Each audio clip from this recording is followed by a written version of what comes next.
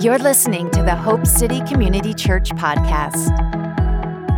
We pray the message will encourage, inspire, and challenge you to experience the real Jesus. Thanks for listening. Now, let's tune in. Good morning, church. You never know how your life is impacting other people. You never know.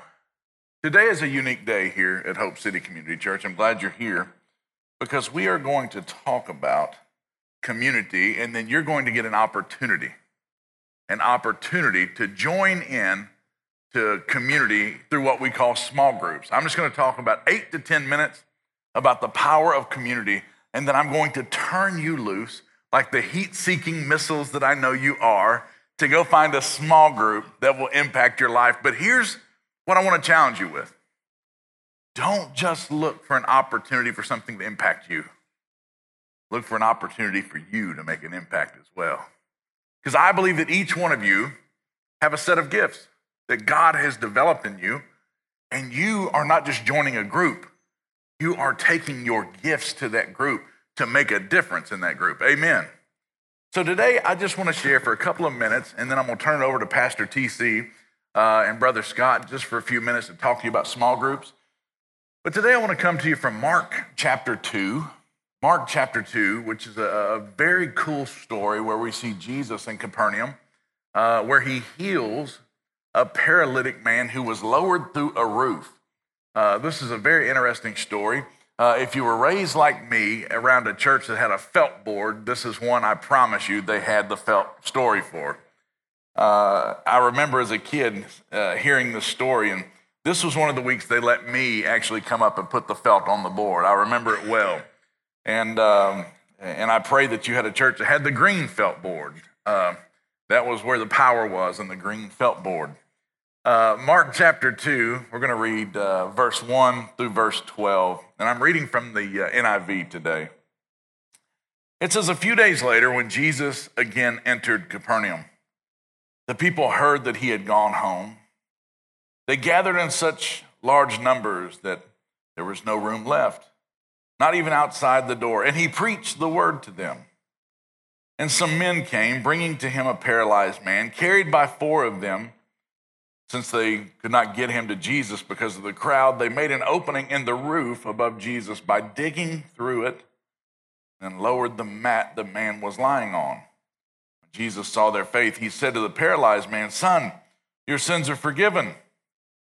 Now some teachers of the law were sitting there, thinking to themselves, "Why does this fellow talk like that? He's blaspheming. Who can forgive sins but God alone?" Immediately Jesus knew in his spirit that this was what they were thinking in their hearts. And he said to them, "Why are you thinking these things? Which one is easier? Which one is easier, to say to the paralyzed man, 'Your sins are forgiven,' or to say, 'Get up, take your mat and walk'? But I want you to know that the Son of Man has authority on earth to forgive sins." So he said to the man, "I tell you, get up, take your mat and go home." He got up, took his mat, walked out in full view of them all. Now remember that. He walked out in full view of them all. What was a limitation to get to Jesus later became a testimony. The people that prevented him from getting to Christ are now a part of his testimony. He walked out in full view of them all, and this amazed everyone, and they praised God, saying, "We have never seen anything like this." So, to kind of go over this story and put it in Crestview-ese for you, what we have is we have a man who is paralyzed, who had a set of 4 friends, and they set their mind that they were going to take their paralyzed friend to get him healed by Jesus.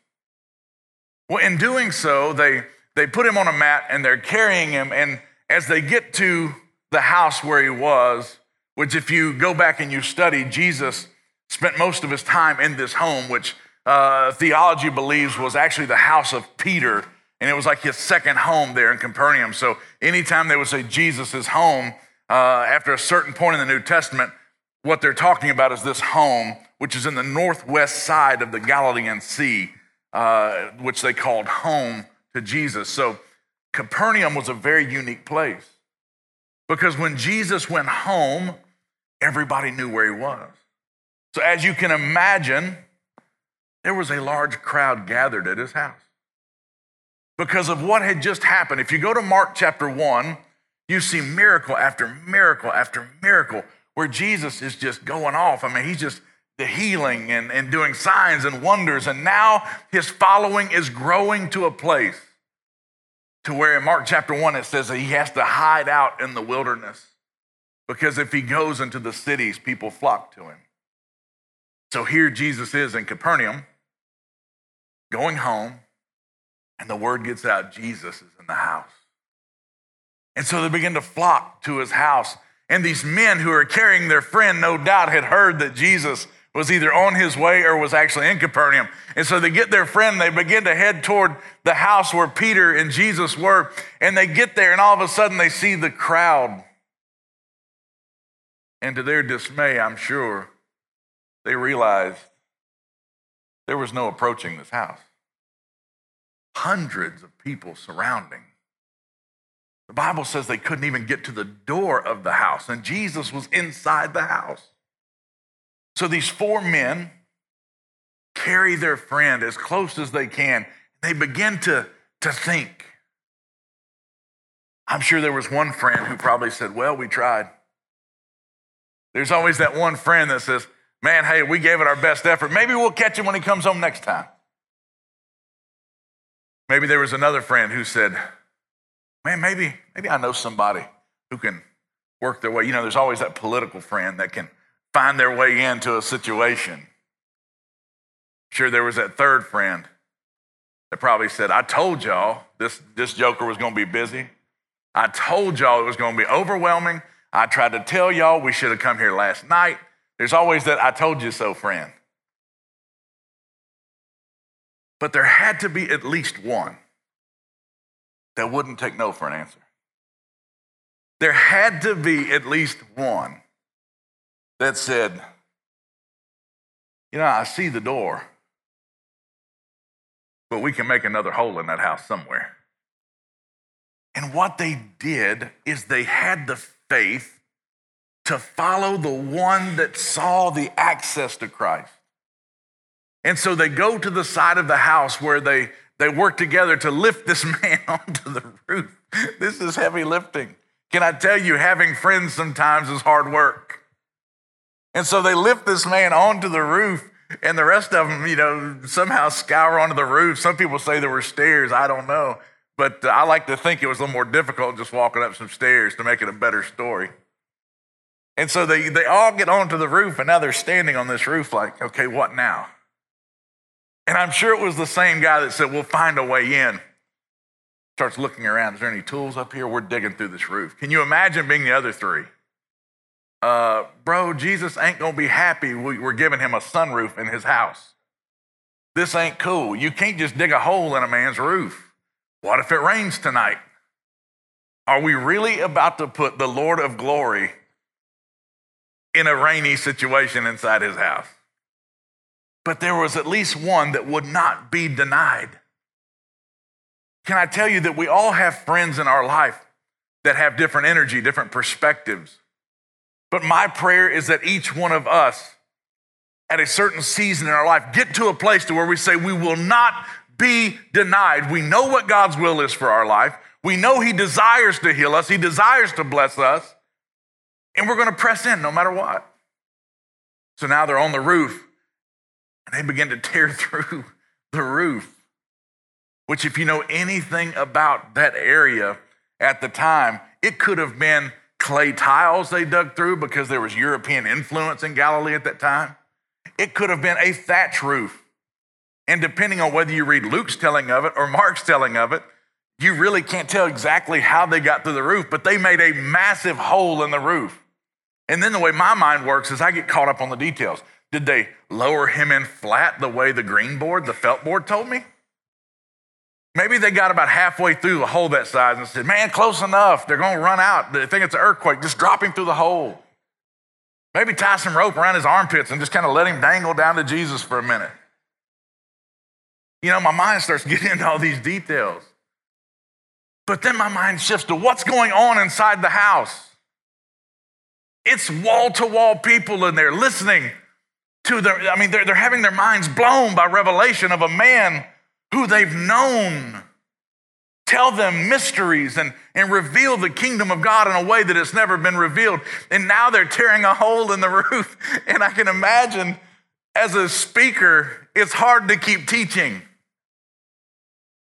Can I tell you, Easter several years ago, we had someone who came on the very front row, and they had a service dog. And while I'm giving the altar call, this dog apparently was struggling with worms and began to drag his hind end across the front of the church while I'm giving an altar call. Can I tell you, distractions for a communicator are real. I can imagine Jesus trying to share with the crowd and being like, everybody's staring at the roof anyway, let's just stop and see what's going on here. At a certain point, you just stop talking and you just kind of say, what's going on? I mean, is it an earthquake? Not very common in the area. Something is happening. Something is taking place that is outside of the ordinary. Can I tell you that if we're going to approach Jesus, if we're going to be the friend he's called us to be, sometimes we have to go outside the ordinary. Sometimes we've got to be willing to push through what we thought maybe were our limits previously and go that next step. Jesus says it like this. He says, if someone asks you to go a mile with them, he says, you go with them too. He says, if somebody asks for your cloak, you give them your cloak and your tunic as well. You see, to be a real friend, sometimes it means you've got to go past your comfort zone. You see, in terms of today, there are some of you who there will be a voice inside you that screams as loud as you can hear inaudibly, don't you sign up for a small group. Don't you sign up for a small group. It's going to be weird people doing weird things. You don't want to be a part of that. And here's what will happen. The enemy will remind you of something weird in your past, and it will trigger a fear that will prevent you from moving forward. You see, here's the truth. When they lowered down the paralytic man, we know he was paralyzed physically, but we don't know what paralyzed him or why he was paralyzed. Can I tell you that I've been paralyzed before? I've been paralyzed in fear. I've been paralyzed spiritually, where I just didn't know how to move forward. And I'm so grateful that I had people around me that would speak to my lack of capability to move. And they said, if you're not going to move, we're going to move you. If you're not willing to step into what God has called you to, then we will help you step into it. Can I tell you, Troy Peden, right here, when I got an opportunity to go back into the ministry, Troy Peden told me, he said, man, you need to step into this opportunity. I said, man, I don't know. I've had some bad experiences. He said, don't think about it, just do it.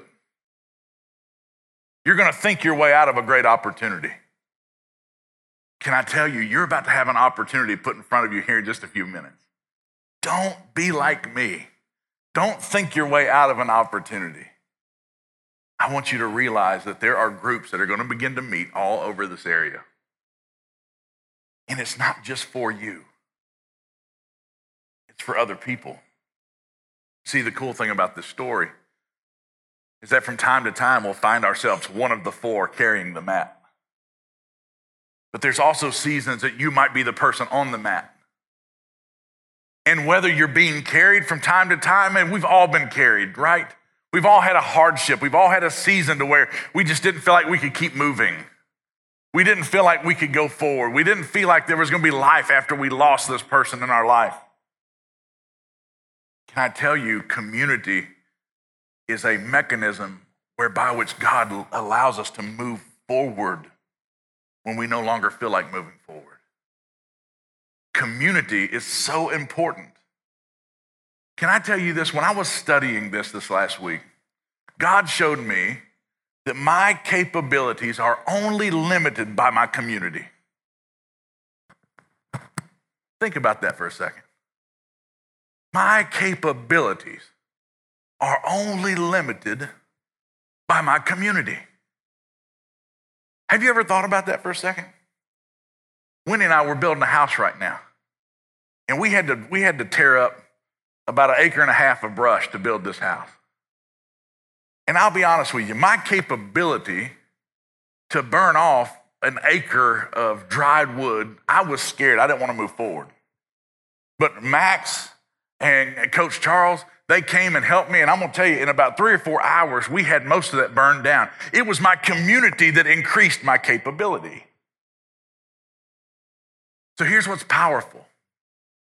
The enemy will focus on your lack of capability, and God says it's because you're not in the right community. Can I tell you, who you surround yourself with has everything in the world to do with how far you will go. That's why it's imperative. It is imperative that you do life with other believers, because when the world can't see your faith, they can't function in your faith. But when you're surrounded by other believers that know how you're supposed to move forward in God's word, when they function in that faith, and you feel like you've come to the end of the road and you're surrounded by the right people, they'll say, we don't walk by sight, we walk by faith. Let's keep moving together. So here's my challenge for you today. Don't let fear rob you of a powerful future. Don't let the fear of community rob you of the capability of community. You have an opportunity that's coming today. You may be like me. Wendy will tell you a story if you ever get a chance. I used to hate small groups. Man, I used to hate small groups. She signed me up for some of the weirdest stuff. She signed me up for this one. I'm not a very emotional guy, and I say that I'm a little more emotional now, but before I really plugged into the Lord, man, I was kind of dry. And she plugged us into this marriage small group where it was grown men squalling all over the place, and it was just eating and going to weird houses and eating weird food and doing all this.